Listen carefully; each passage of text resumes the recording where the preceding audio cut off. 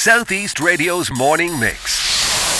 Chat, news and your views. My mother's 98 and I'm looking forward to her birthday at the end of this year. She is. COVID, I spoke about earlier on schools.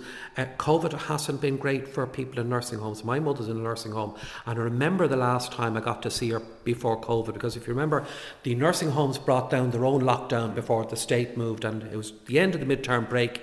It was late February and it was a Saturday. I was due back, I think, on the following Monday, and I went up to see her and I didn't get to see her again until mid-late July, and at that stage she was behind a Perspex screen, but I'll always remember her seeing me and she stood up to put her arms out to touch me, but of course the screen came between us. And I think if there's a symbolism, I think of sort of, what I think how it impacted on particularly an older generation.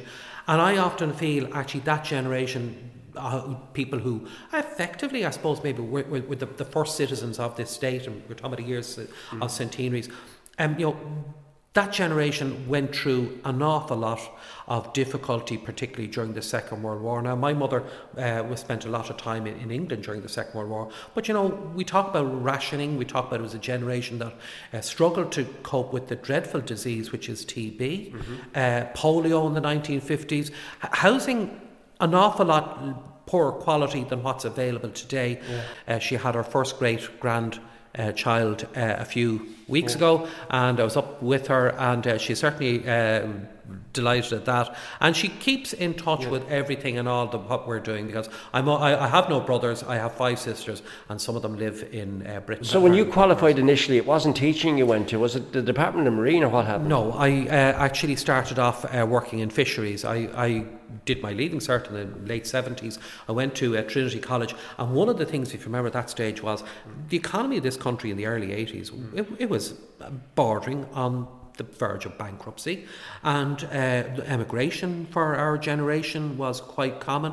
You yourself, I remember both sides now. It's the first time ever I heard you. The end of the 80s, I was working in Carlingford, and it was a time when fisheries, forestry, tourism and agriculture were, I think, been held out to people as the type of industries that perhaps maybe the country might have a future in.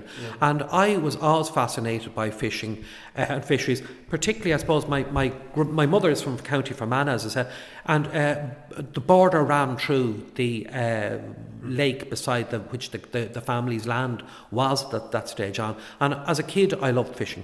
And I always found that there was something important in terms of our environment, in terms of the food and fishing and so on.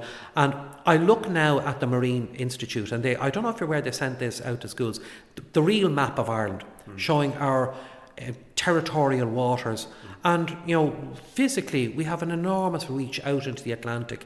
There's a huge amount to be discovered. And I suppose perhaps being the scientist still, there's so much to be discovered and found there, and so much potential. So you worked in the department, and then when did you switch to teaching? No, I actually worked in fisheries, in a salmon hatchery and a managed salmon farm over in Clifton, a beautiful place, from which I went up to actually work on a cross-border body I actually left the Friday of the Berlin Wall coming down, and I arrived in Carlingford on the following Monday. And if you remember, being a sports buff, I'm sure you do, the following Wednesday Ireland qualified for the World Cup for the first time off in Malta. So it was, I did 2 years. It was a research laboratory, and we were doing an environmental impact survey on the entire Carlingford Loch from the point of view of developing shellfish. So it was something that I was really, really interested in. I took a master's in fisheries through that. We worked with Dundalk RTC, which was how I was approached. Would you stand in a classroom? And I suppose I had the experience from my dad being a teacher, and off I went. So it was out of that I started teaching, first of all in Dundalk and the RTC, and when I was writing up my masters, I got teaching in a secondary school, and at that stage I'd met Therese. And whereas you can get nice jobs out of fisheries at that time, I think it'd be a bit unfair to expect your wife to be living out of a suitcase every 2 years, albeit it's a beautiful country with gorgeous scenery.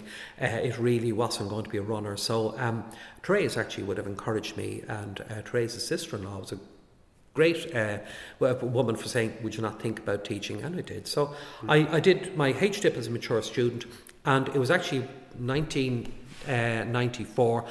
Therese was expecting our first child. We were getting married, all of that. I said, well, I have to have a job by the 30th of June. And on the 30th of June, which was the day that Ireland was playing Norway in USA, at 8 o'clock that evening, Joe Kennedy, the principal here in Wexford CBS, rang me in Cork to offer me the job. He said, I can promise you 2 years. So I'm still here all this years. Yeah, how many years have you taught here then? 28 years here in Wexford. 28 years. You took a political route as well, and you were mayor, elected to the Borough Council, and you were mayor in the year 2010.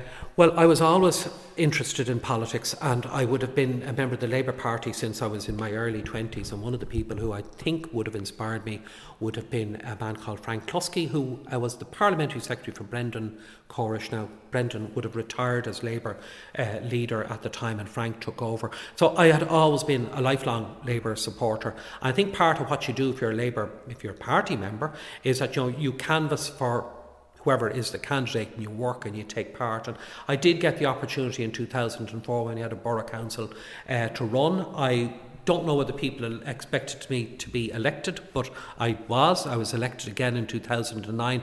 I thought the borough council, which was something I wouldn't have been used to in Dublin, because Dublin, with a city of a million people and several county councils and as one corporation, I think it would have been known at the time, but to have a council for a town of 20,000, I think it was a great body to have. I think you could micro discuss issues in there that wouldn't get an airing, and I thought at the time that the town was very much better of it. I'm not a great fan of the changes that have come since. I ran in 2014 and 2019. As I joke sometimes, those people old enough will remember Eamon Coughlin.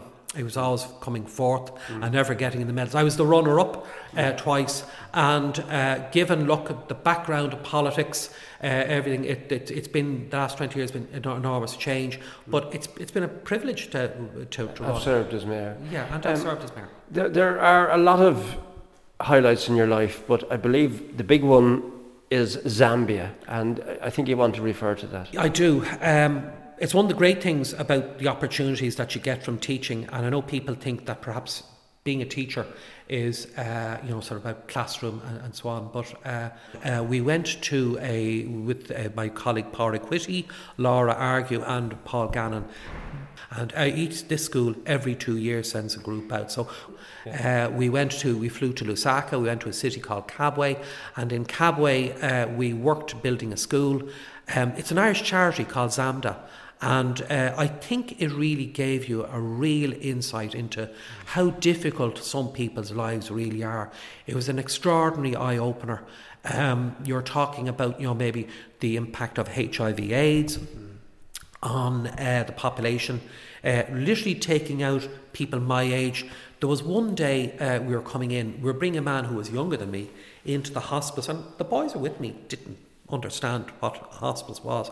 And on another occasion we went to visit the local township, and it's the second biggest township after Soweto in the whole of southern Africa. And I remember meeting this woman who was extremely frail.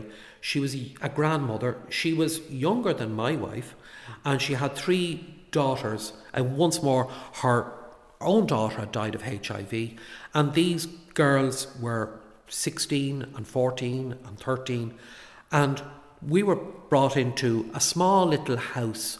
When I say a house, you're really something that I would probably about the size of my garden shed, and there were curtains to keep mosquitoes off them for malaria, and there was very little light. And you know the way when you go into somewhere dark, it takes your eyes a while to adjust. And we were proffered this tiny little piece of wood to sit. Only way that you can break cycles of poverty and you can build up a community is through education. Right. And it's what happens here. Finally, Joe, what now for you? What's your plans? Oh, lots. I suppose, well, myself and Therese, we definitely want to go away. But I want to do nothing really for the rest of the year. I think it's nice sometimes when you've led a busy life to do nothing. I still want to be politically active. There are campaigns. I don't know where the future will take me. I'm not the sort of person to retire, put on the cardigan and the slippers and the pipe and sit beside the fire with the glass of port. We'll head out together, will you? Are you going to turn off the light? How do you feel? I feel, in a way, I suppose, happy because I want to move on, and happy that I feel I've contributed. I would be grateful for the parents who have come in with their children and entrusted me. It's a great privilege being a teacher. A great, great privilege. Life is for living. It's not necessarily about the picture from yesterday. Southeast Radio's morning mix. Chat, news, and your views. Alan Corcoran.